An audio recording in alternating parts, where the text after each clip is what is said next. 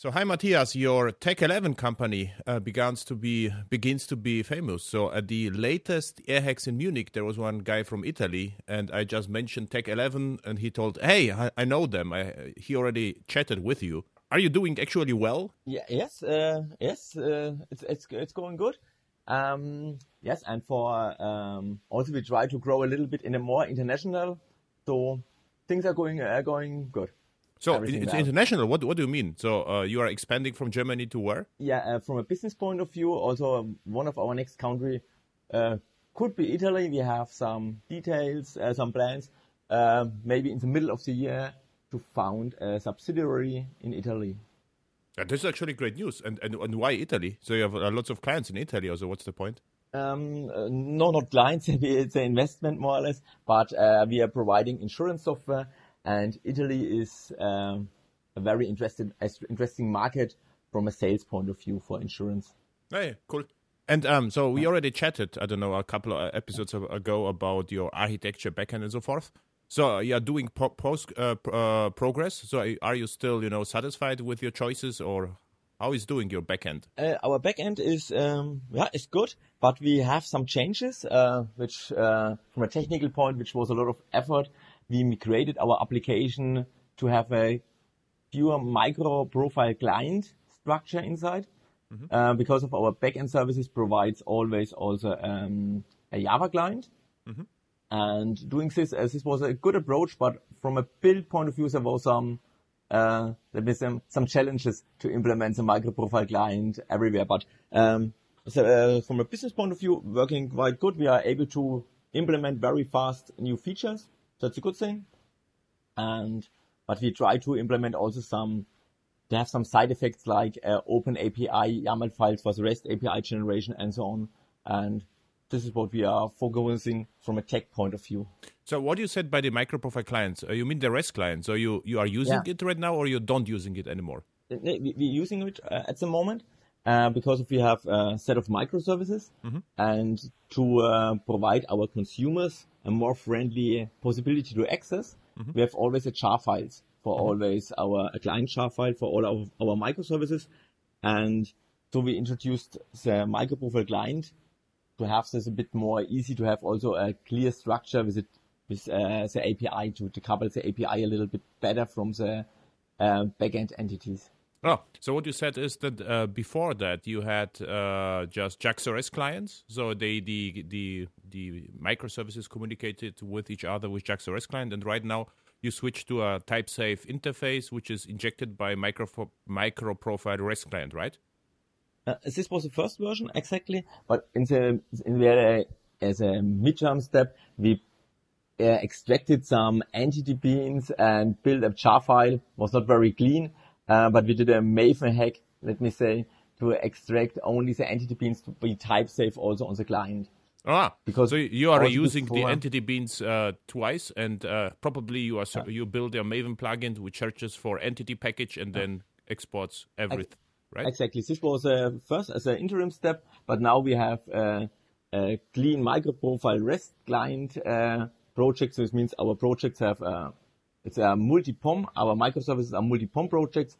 One module with a server and one with a client, and the client contains the interfaces for the micro-profile REST client and the DTOs. And we integrate this into the server to be a bit more stable on the API. And are the DTOs JSON-B object, and what are they? Yeah, JSON-B object. Yes. This was also one of our progress that we migrated everything from Jackson to JSON-B. Sounds also more easy than it was in reality. There was some problem with JSON in the backend, so not everything worked. So which problem was it with JSON? For example, as a specification is absolutely right, but we used, for example, ordered. Yes, ordered objects. So, and in JSON, so it's like a linked hash map, but this is not supported completely by JSON. So that you have always the same order. In the end, doesn't matter, but for some test cases, so we have to change our test cases, because before we expected, if we have some object with the keys, that it's always in the same order. And this was something which was different to Jackson. So what you learned is always rely on standards, right? Exactly, on the hardware. Perfect. And how you deal with versioning? So what seems to me, if you have a multi-POM project, so it means the client is always going to be versioned together with the backend, right? Yes, exactly. So, and is it a problem for you? I mean, because what happens right now is if I would like to call one of your services, I will get from you a client jar, but this jar comes with a specific version. So I'm bound to the version. And then you upgrade the backend. So what happens with my client? So you will have to tell me, hey, Adam, please upgrade your client, right? Or you need a communication channel between the teams or between the micros. Okay? Yes, but so in the first step, it's yes, we do so, but we have some checks if this version is different, just to log some warnings. So with the version is in the client and the server, and we follow from a versioning point of view, we follow the major minor patch level. So if we're doing right on a patch level, shouldn't matter. Also minor level, we only extend the API, so should work fine. And but this could become a problem if somebody is using a very old client with a new server. Yes, but then we have the warnings and yes, but this only happens internally inside your service cloud or inside the cloud, right? This is just how your teams communicating with each other. It's not like you're exposing this to the outside world, right? Yeah. Yes, exactly. The outside world use our standard REST client, but we orchestrate our microservices. Let me say it's more or less a SOA architecture with microservice technology. We have we have a BPM engine, and the BPM engine communicates with the microservices, and we're doing this via our clients. But on this level, also we doing also the customizing. If some of our customers have some special requirements, we do this on this level, and this means on this customizing level, we're using our Java clients. But we are working here very, very close together always with the customer. So if we have some updates, normally the clients push us.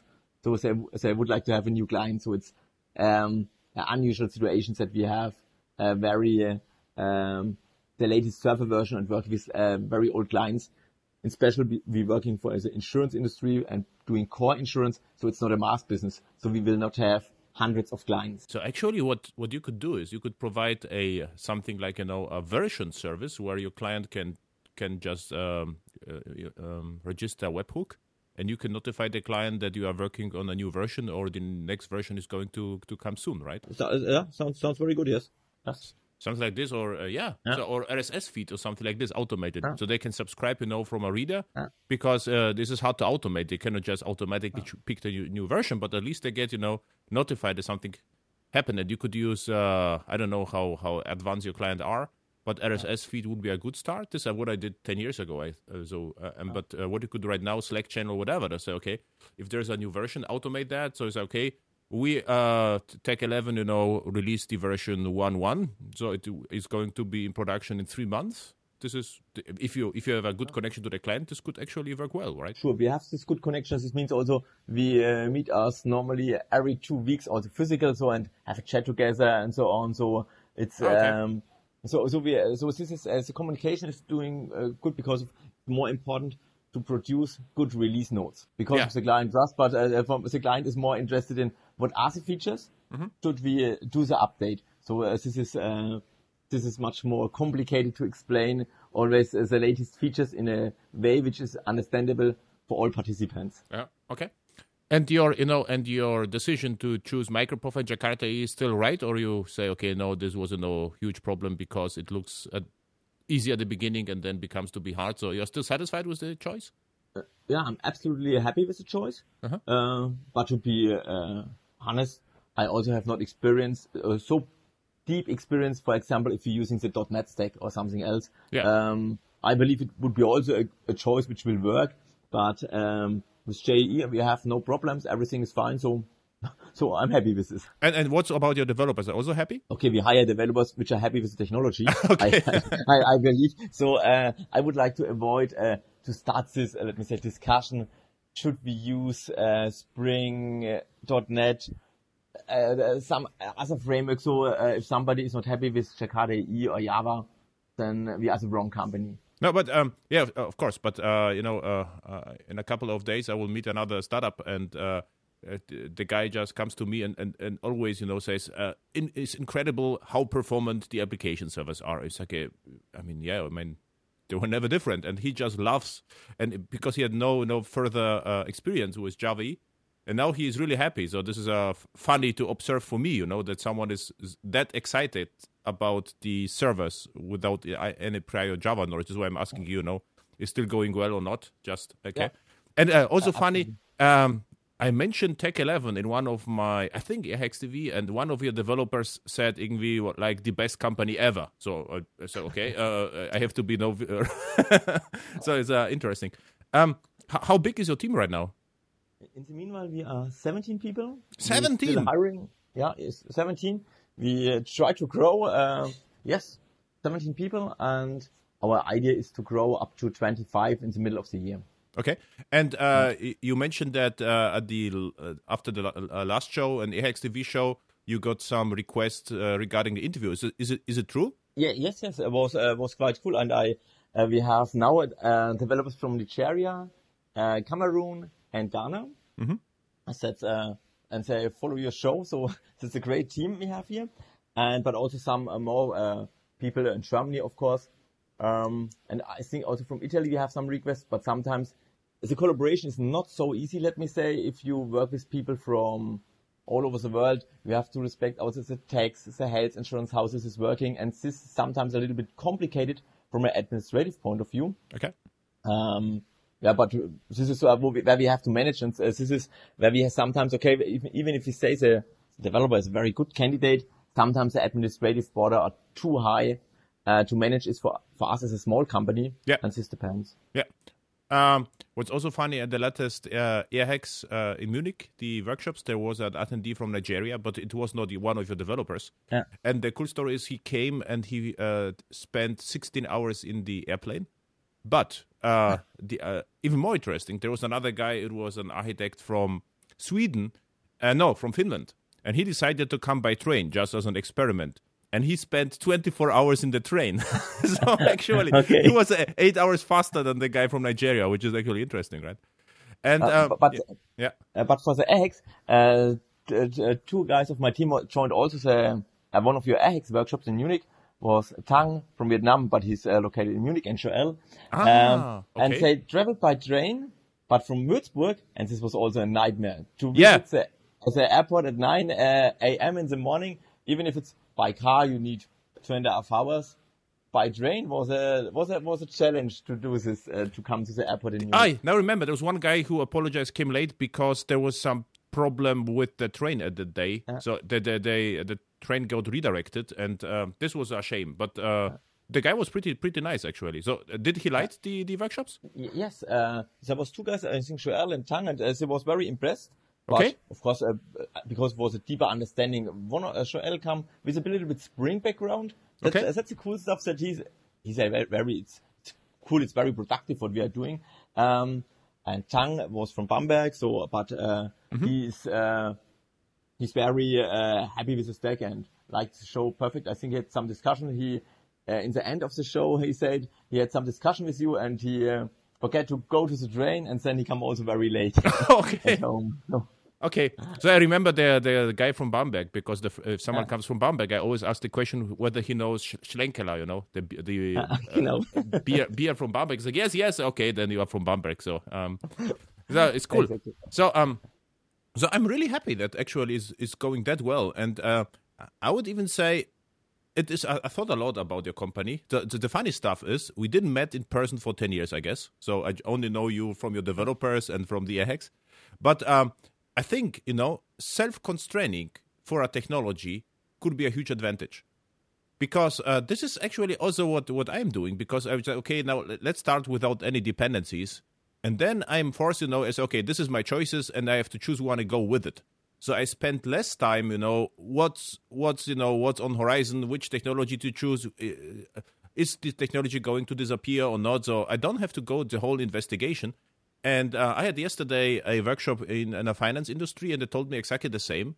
They stick actually with Java and Jakarta now, and prior was Java E, because it runs for years, and they are sure that actually there is no a huge danger on the horizon. So okay, this is interesting to know. And what's also interesting, I do the same in web standards in the front end, and I wanted to talk a little bit with you about the front end today. And it seems like per accident we are doing exactly the same. So you already mentioned the last time you have lit HTML, you are using web components, and I don't know whether you know that actually Apple, you know Apple Music? No, I'm not an Apple guy. Yeah, no problem. So you're a Linux guy or a Windows guy? Windows. Okay. On my machine, Windows, but on the Surface, of course, Linux. Yeah. But Windows. So there's an Apple Music app on. This is like Spotify. It's just the same, just for Apple. And this is a native app. And Apple released in November a web version of that. And it looks exactly the same, but it's in web. And they introduced a Vue web components. So it is built on web components, the entire app by Apple. And this, of course, caused a storm of articles. Web components are back or whatever. But not only Apple. So a lot of companies, meanwhile. This is like I tried to do some research and I found another references. Porsche and Volkswagen, SAP, Clear, and what happens with my other startups I coach? You choose the technology by accident, but the others which we started with web components 2 years ago. I would say 2 years ago was not that sure that it will win. But right now they say, okay, thank you. This was the best possible choice because, again, the self-constraining. So they go to MDN, Mozilla Developer Network, if they have a question and they find the solution. This is more like engineering developer approach. And you are done. So now the question is what you are doing in the front end. So is it also lit HTML web component or what are you using? What we are doing at the moment, we're just using web components from MDN. And doing the rendering with lit HTML. This is more or less what we're doing. And but not lit HTML, right? Not lit element rather than just lit HTML, right? Yeah, we're using only lit HTML, yes. Yeah, that's exactly what I'm doing. Perfect. Because the components, many of what we are doing, and very often, let me say, we just read some data from the database and display them. It's often the case for reporting stuff. And so we have no real need for, because many of our components are read only with some buttons for drill down. So not too complicated. And so there's no real need to use lit HTML with its functionalities. And the few functionalities lit HTML would provide to us was also not a big thing just to develop. I think we have one abstract component, a class, an abstract component where we have, which has 50 lines of code, which takes care about the binding of all the attributes. Yeah. This is exactly what I do. So I always have my abstract element. I call it differently to the project. And this, I import the lit HTML there. And I have a method like, this is, I'm not sure about the name, about the method. The proper name would be render, but it collides with lit HTML render. So sometimes I call it view changed or sometimes, re-render or whatever. And this is called by what? Sometimes by custom events. And sometimes by Redux. The question, are you using Redux or are you not using Redux? No, we don't use it. But we make some thoughts if we should introduce it. But I see no real added value for our applications to use something like Redux because of our components contains the logic and this single state in the application. So the component have its state and that's fine. But so to introduce Redux, maybe I don't do right because of, I had a lot of discussion with the React guys, which say without Redux you cannot build a powerful web application. But at the moment I don't miss anything and it works. So in one project we use React and without Redux, and it works also perfectly. So and we started with React without Redux, and Redux came later. I'm using currently actually Redux in one of my projects. And this is more complicated. So I have lots of writes. And what's amazed me, how well it works with web components as well. So Redux, what the architecture is exactly the same boundary control entity. So I have my web components, high-level components. It talks to a service. And the difference is you're always calling down void. So there is no return value. And the service just, talks to backend via fetch or not. And gathers data and then creates the dispatch action, the Redux action. And and then there is a reducer which wakes up and changes the state in the store. And now it comes. What happens is just there is one single component which subscribes to the change events, and this is the abstract element, and this causes re-render of all components. So this is the cool part. So if you have the abstract elements, what you only have to do is, to subscribe the view re-render or view change to Redux, and you are set. So, and this worked perfectly but I'm writing more than I'm reading in my current application. In your case, I can imagine it doesn't make any sense. But the question is, where are you storing the state? Not directly in the component, I would suppose, rather than in a service, right? Yes, we have service classes, but sometimes we have different kinds of components. Sometimes like a root component, or where a page view is inside. Then we have a lot of nested components, and we developed it's a component where we call the context, and in this component we keep the state, and each component which are inside have access to the state. This is a React-like architecture. This is like in React was the same, like they call it dump component and smart component, I think, and the smart components had the state, and the leaves had just re-rendered. Okay. So, and what we are doing for communication is just similar as you mentioned. Our abstract component has a kind of message dispatcher just to inform the context that something changed. And if this changed, the context just call for each nested components, please re-render the view. And this is done in, I think, 20 or 30 lines of code. So nothing so complex that we have to introduce a completely framework where everybody have to double check how it's working. And so for this was, for me, too less functionality that we introduced a full, let me say, development stack like React. React could be even reasonable, but the others are not. And I don't know, do you have a local build? No, right? You don't need any build locally. You mean NPM packaging tool? Yeah. No, we have we don't provide any NPM packages. We use some for lit HTML, but this is something that we use for the build process. For this, we are not completely happy at the moment how this is working. For the build process, we just make some tests to use only ES6 modules without any build tools. Yeah, exactly. But at the moment we use Parcel to package everything, and in the meanwhile we have a branch just to check the stuff, how it's working if we use only ES6 modules. But on the first tests, the performance was slower, just to load everything. So this is something that we have to analyze why, because of it's not completely clear why it's because we're talking about 40% to load everything. Takes a bit more longer. So this is something where we think about just to change also to native ES6 modules without any builder, but we are still using Parcel. The reason why we do this, because of normally I would say it's working good, no reason to change, but we have the need for using more dynamic imports to load web components from a server and use them. And this is working with a dynamic import very well with the ES6 modules. But some of the builder like Parcel have problems doing this. Yeah.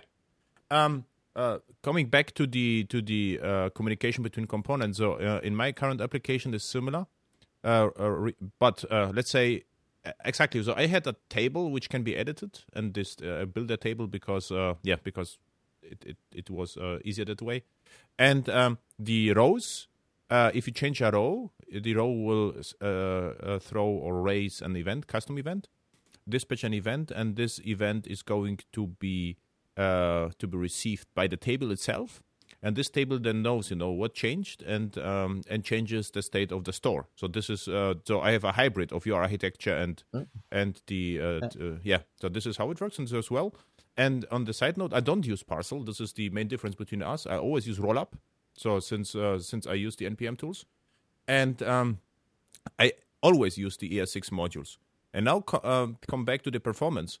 The problem you probably get, you have a lots of recently we did some performance investigation with ES6 application, and it happened that at start at once it requested 150 files from the server. This was fine-grained communication, but this was everything. So.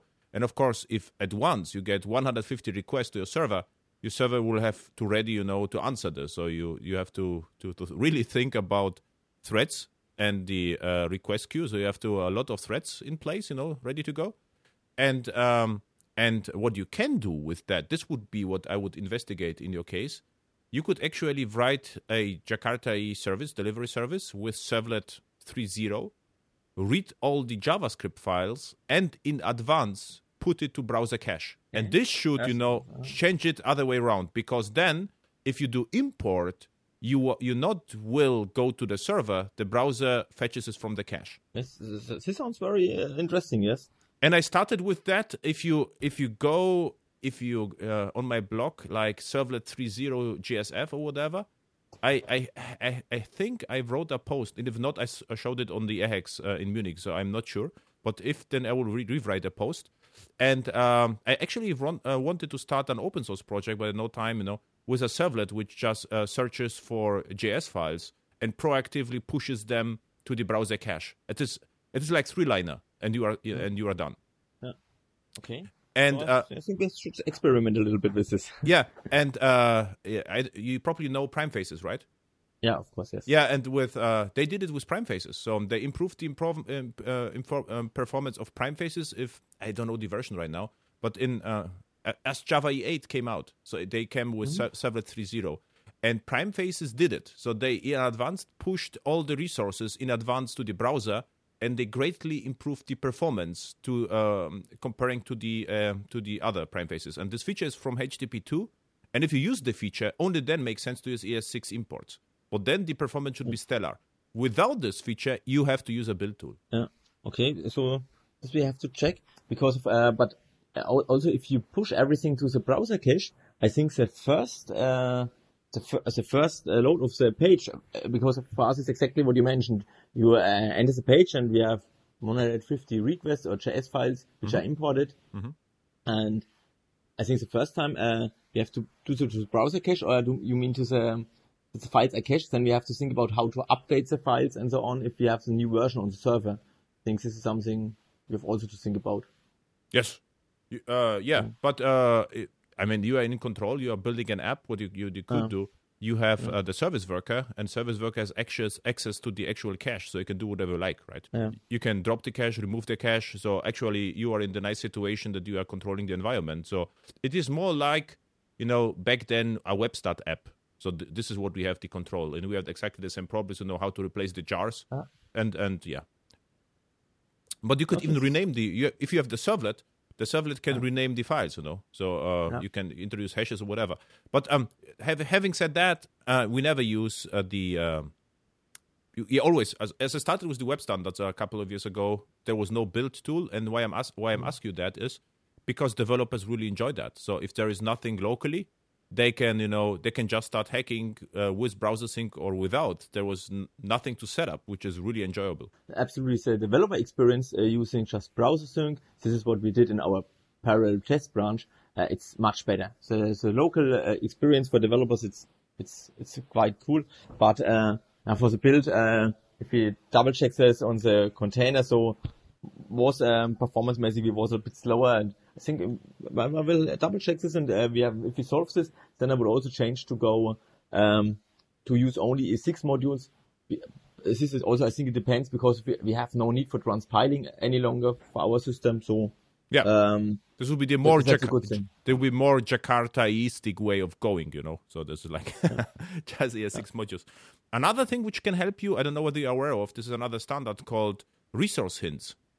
And what you can do, there are links called rel preload. And if you do this, you can force the browser to preload stuff in advance.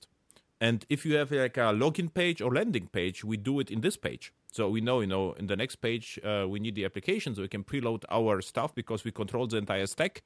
And then the performance is even better.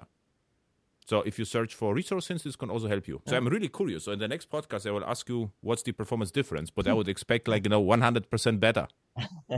I hope so. Yes, I hope so. Yeah. But this just to sum up, this is working very good at the moment. But I think this is also working because of we providing a B2B application. So it's not so we know the browsers of our consumers. So we can just say using Chrome or Firefox, and if you have Internet Explorer, we can just say we don't support it. Yeah, That's a good thing. but in our world, even with the internet applications, exactly the same experience. So my clients, so I show them, what's the name of the page? Like you can check out the features. Can I use? Can I use exactly? And they say, look, for this feature we have 0.01% usage. So now is your decision. Should we introduce a crazy complex pipeline and just forget the browser? And with the introduction of Edge being actually Chrome, so using the Chrome engine, and Firefox is really great right now with web components. So there's actually, I don't know, do you have any issues with Firefox? No, so far. So we're developing on Firefox on Chrome, so it depends on the developer. Yeah. Our customers using Firefox, so everything fine. Yeah, by the way, the developer experience on Firefox is amazing. So the developer tools is even better than on Chrome. Do you know the CSS grid, for instance? Yes, I know. Yes. Yeah, this is crazy good in Firefox, actually. Yeah. Because normally I'm a Chrome guy, let me say. I'm using Chrome, but our UI developers using Firefox, and as I showed me also the performance charts. The Chrome developer toolbars looks a bit better from my point of view. So I have also to think about if I should switch to Firefox for development. What you should do, you should switch to Firefox for 4 weeks and see how it goes. Just use Firefox for 4 weeks and then switch back. This is what I do frequently. I just, say, okay, this month I will just use Firefox and learn new stuff and then switch back to Chrome. And what is amazing... Why do you switch back? Why do you switch back? If you are satisfied, why do you switch back to Chrome? Yeah, because I'm not a product developer, so I join different teams, and if someone uses Chrome, I still have to help them. I cannot tell them, use Firefox. Okay, this is so I need a knowledge in all the browsers, not just one. So this is my problem, but I also enjoy the switching. So this is why I use now Visual Studio Code, and I use NetBeans, and I use IntelliJ. I'm a little bit bored if I spend too much time with IDEs. So I'm very strict with the libraries, but less strict with my development environment. I like the change. I really enjoy the change. Okay, cool.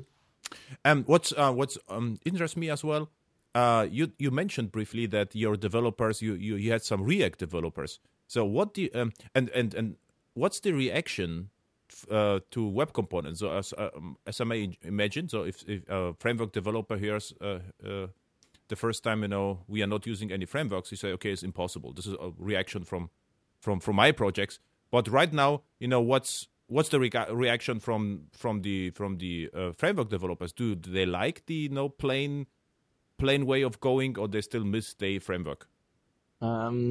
It's so we have two guys. Let me say one left the company. Okay. he's completely fascinated from React, and he would like to develop React apps.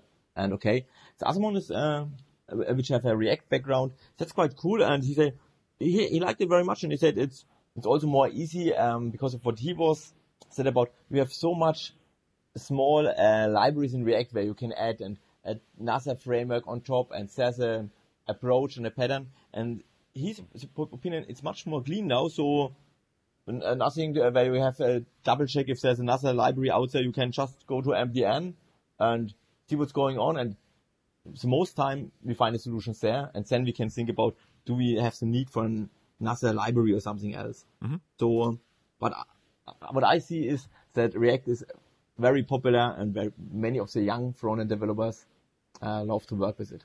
Yeah, which is, I mean, this is understandable. Absolutely. So React, to our listeners, if they will see what you are doing with web components, it is like React knockoff, right? It looks like React, but it isn't React. This is actually lit HTML with web components. So but it will behave like React. And if you look at the React Redux integration and what I told you, this is almost identical. So but React is more optimized, for they have a new rendering engine. So if you're building games, for instance, you could build very easy games with React.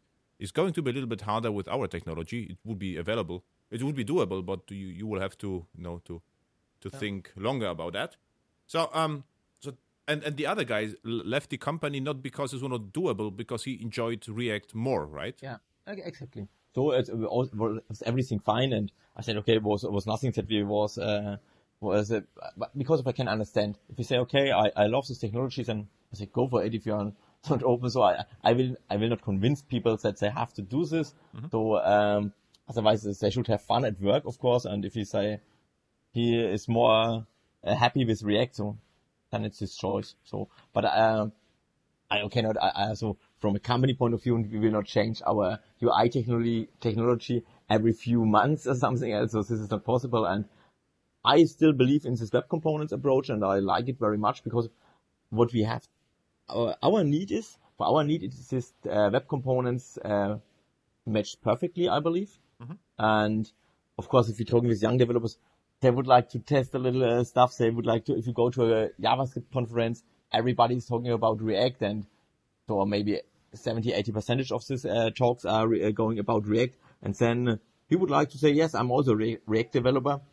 And he would also introduce new frameworks, but we have no need for it. That's sometimes a problem. And then we have the discussion, why do you introduce this? Makes no sense. And this is also a little bit, let me say, this is a problem if we have always a discussion to throw away some libraries where we have no business need for it. Yep. And by the way, I'm absolutely convinced that web components and the web standards is way to go. So you are extremely productive with it. And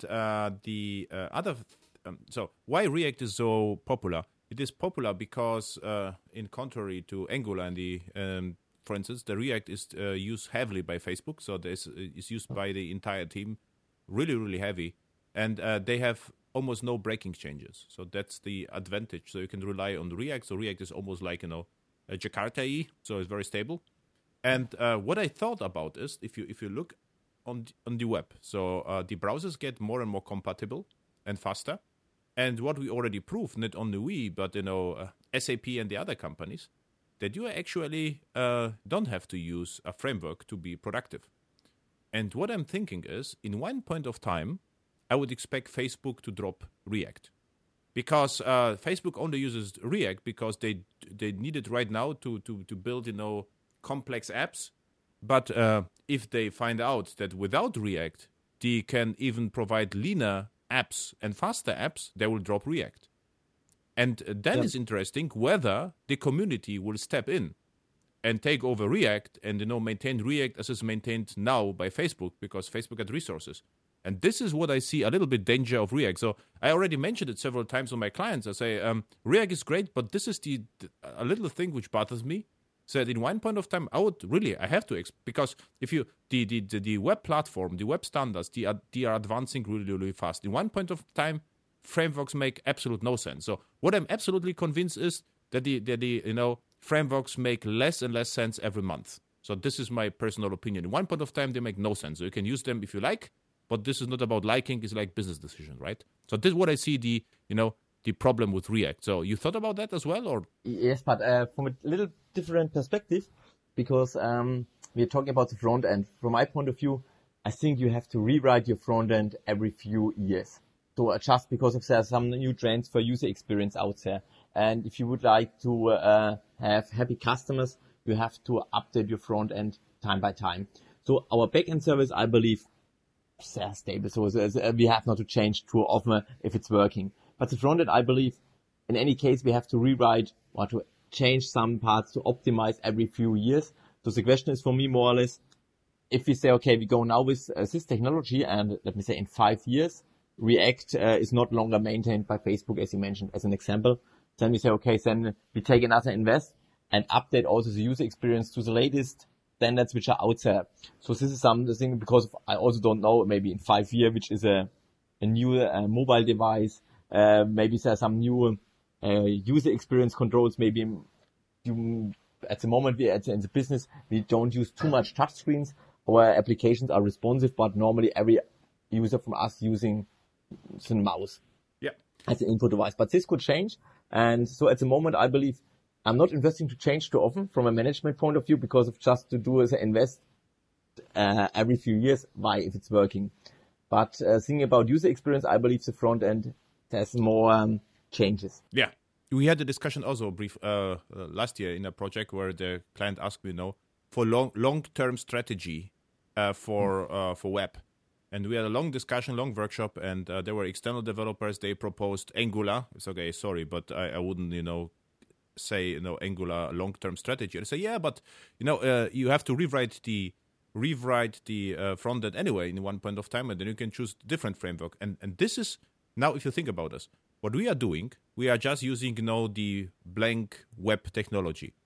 If a new framework is on the horizon, this framework will have to use exactly the same technology we are choosing behind the scenes, because ES6 is in the browser and ES6 is what runs in the browser. Of course, there could be a framework which uses Wasm, this WebAssembly, or Canvas. Yeah. This is, of course, always possible, but let's as long as we have DOM can be accessed by JavaScript, period. And whether it is accessed, by React or Angular, it is, at the end of the day, accessed by a framework. So, and now, with the knowledge of DOM and web components and web standards, you can actually very quickly understand whatever framework is on the horizon, because you have this is exactly the same. No, if you know JPA, you will understand Hibernate, and you will understand Eclipse Link very quickly, and even JDO, because they are similar. But if you will start with a crazy generator framework, I'm not sure whether it is that easy to understand. JPA, for instance. And so what it means then, we have the decision, because it's not like we can introduce the new stuff incrementally. So we can rewrite the front end just by making it look differently, add new features with the same stack. So exactly what we will do, we could rewrite the backend still using Java. But if you, let's say, would use Angular, and Angular disappears, now you have the problem, because you will have to relearn to complete another framework. Then this framework disappears, and then you have relearn completely to another framework. And I would say this is almost impossible to relearn quickly in a product development and ship something meaningful. It is great for consultants, but is really problematic for longer projects. What I do in this company, and even products, even worse. But with your approach, you can always decide, to use framework if you like. So you could actually, if you like right now, you can say, in this part of the app, I will use React, and the remaining part, remains web components. Why? Because web components don't have any virtual DOM. There's just, there's like, what's going on. But if we would invest now, let's say, in React or Angular, then you have a little bit understand more on what the framework is doing, where it updates the DOM. And this is a different story. So I think this issue I have to take into account. If a framework disappears, how long you will need to become productive in the next framework, right? Exactly, because when I started this company a few years ago, when I have the first ideas, I also developed them with Angular 1, which was quite cool. Because I think web components was not so, the browsers didn't support them very well a few years ago. And then also because I'm also open for using frameworks, so let me say so. But in general, at the moment, I see no real added value by using them, and that's the issue. So I think we are as productive as if we use a framework. So, and then if we have the choice, I would say no. Then we go with the standards. Very easy. Exactly. That's the moment. But I think also sometimes if we have some, I believe, but this is always, if you have a technology stack, you have sometimes a problem with some little problems, but you have the same problems also with frameworks. So you have to spend time to solve some problems, to build up a workaround or something for some bugs. And you have this in all technologies. So we also spend sometimes additional time, because if we don't use a framework, which sometimes problems are already solved if you use a framework. But on the other side, some problems we don't have because we don't use these frameworks. So at the moment, I believe it's the right approach, but I also don't know, maybe in a few years something will change. And I believe, as you said, that we are on the basis from web standards, we have the best starting position if there are some changes on the market in a few years. Yeah. And regarding the conference, so what I did is, it was in October. I was actually invited. I proposed a talk just for fun on International JavaScript Conference in Munich. And my talk was like effective development without frameworks. And as you can imagine, most of the attendees just attended talks about frameworks. And what's interesting, the room was completely full. And I just showed a little bit, web components, then lit HTML, and I built a small app, more and more complex, with grid, but no frameworks at all. And I expected, a huge backlash, because I never was on a JavaScript. I'm actually a Java developer, never was on JavaScript conference. And what happened afterwards, the people came to me and they said, this is amazing. They didn't even knew that you can build anything without a framework. And they were young developers. So the interesting part, most of the Java developers, JavaScript developers expect, framework first because they think it is impossible to be productive without a framework. And actually the feedback was quite good, which amazed me. And this is feedback. So what you could do, for instance, send your developers to a JavaScript conference with a talk and talk about your experience, and then it will flip. So then they will see, the developers, okay, what we are doing is actually absolutely interesting, and we are cutting edge, not like building a legacy app. But what you mentioned is also my experience that if you're talking with about young developers, I believe sometimes they search wrong in the internet. Instead of using just ES6 standards, they're searching and find some pages for some workarounds, and then they implement it in some solutions where, let me say, in a jQuery style, where we have no need for using jQuery. So this is sometimes, I believe, I say always, please go first to MDN, try to double check the documentation, and then if then there's no solution, then think about what we can do. Maybe it's necessary that we add an external library. And most of the time, so we are happy with this approach. But if you don't review the stuff, you will find many external libraries inside your product. Yeah. So with young developers, because I believe sometimes the search engine optimizing could be better for MDN. Yeah. For Google. Yeah, that's true. The SEO for MDN, they should improve that. Yeah. And it is also not that known that MDN is the canonical resource of web standards that actually Google, Mozilla, Samsung, and who else? Actually Microsoft committed that the MDN is the canonical resource how to document web standards. What I forgot to ask you regarding the backend, you mentioned the last AHEX-FM episode that you are investigating Quarkus. So how this is going? So you're still keeping investigating, or? Yes, we did some prototypes with it, but we haven't not yet in production. So for different reasons, because of a big workload. So we had some modules which are working fine, but we only tested it on the, let me say, the simple modules, just where we have JAX-S and CDI without any JPA stuff. Because at the moment we have also some key cloaks, so we changed this to microprofile JSON Web Token, because we had some key cloak submodules inside. So, but we did this for some modules. They're working quite fine, but we have also think about the developer experience, how to manage this in general. At the moment on our system, if you have the full platform, you have one Wildfly where we deploy for development just 10 WAR files, 10 web applications on one Wildfly for development. But with Quarkus it's a little bit different to run this all in parallel. This is something where we have to think about how to combine all the different approaches. If we have some approaches where we use traditional JEE development, like for example for the Camunda BPM engine, I'm not sure if we should be the early mover and try to let it run on Quarkus, because there's a lot of dependencies inside. What Quarkus provides, they should look on it, is called Cogito. This is like BPM and like Drools, not BPMN. This is more Drools engine, so this could help you. It's a little bit different. Yeah.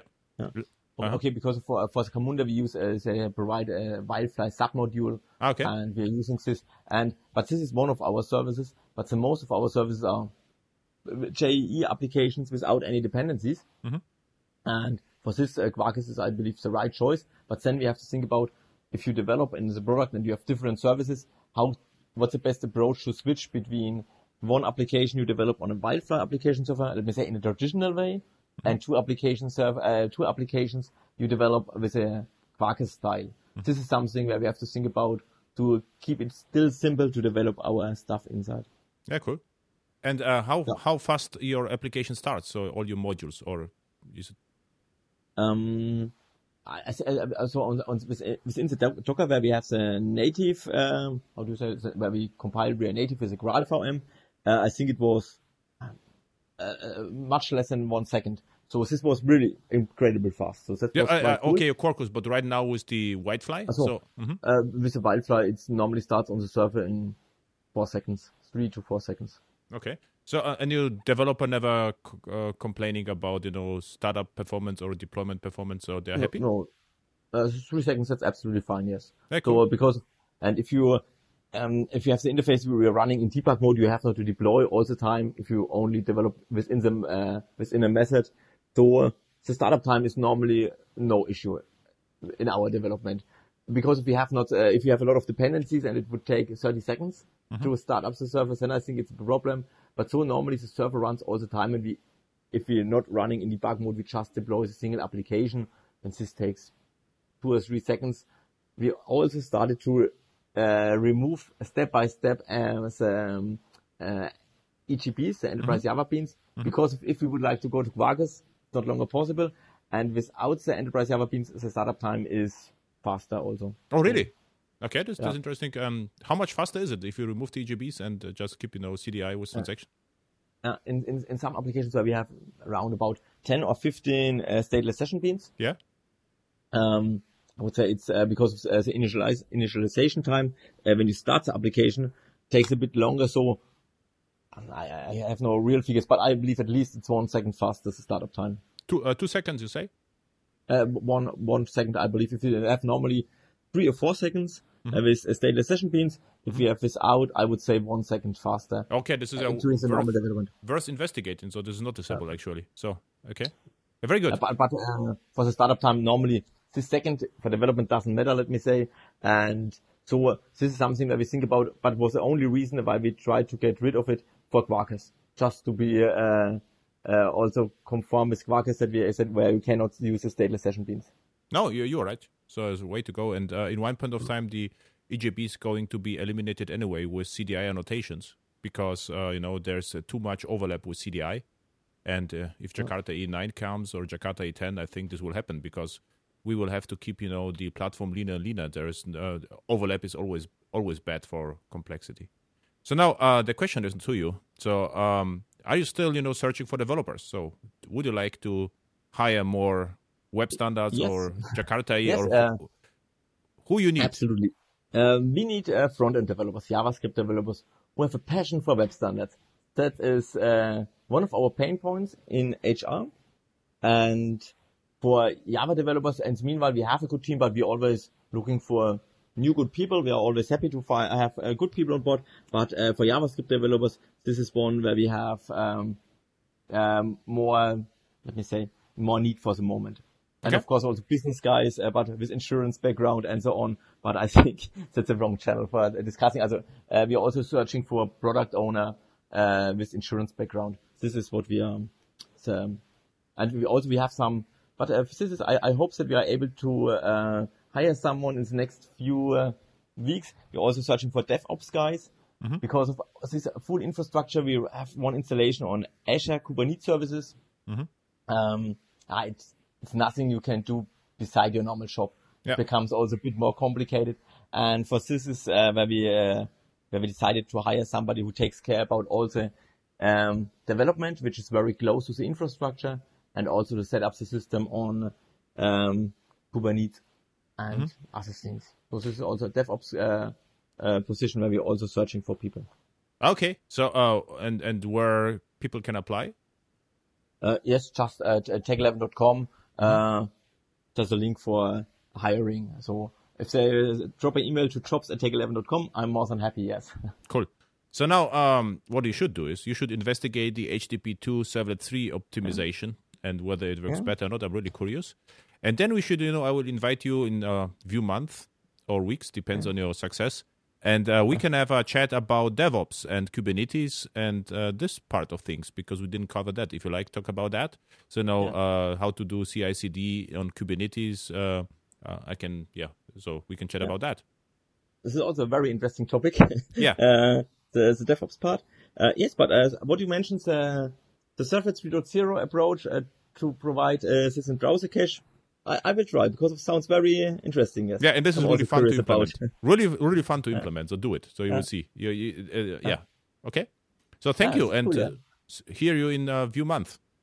Okay, perfect. Thank you very much, Adam.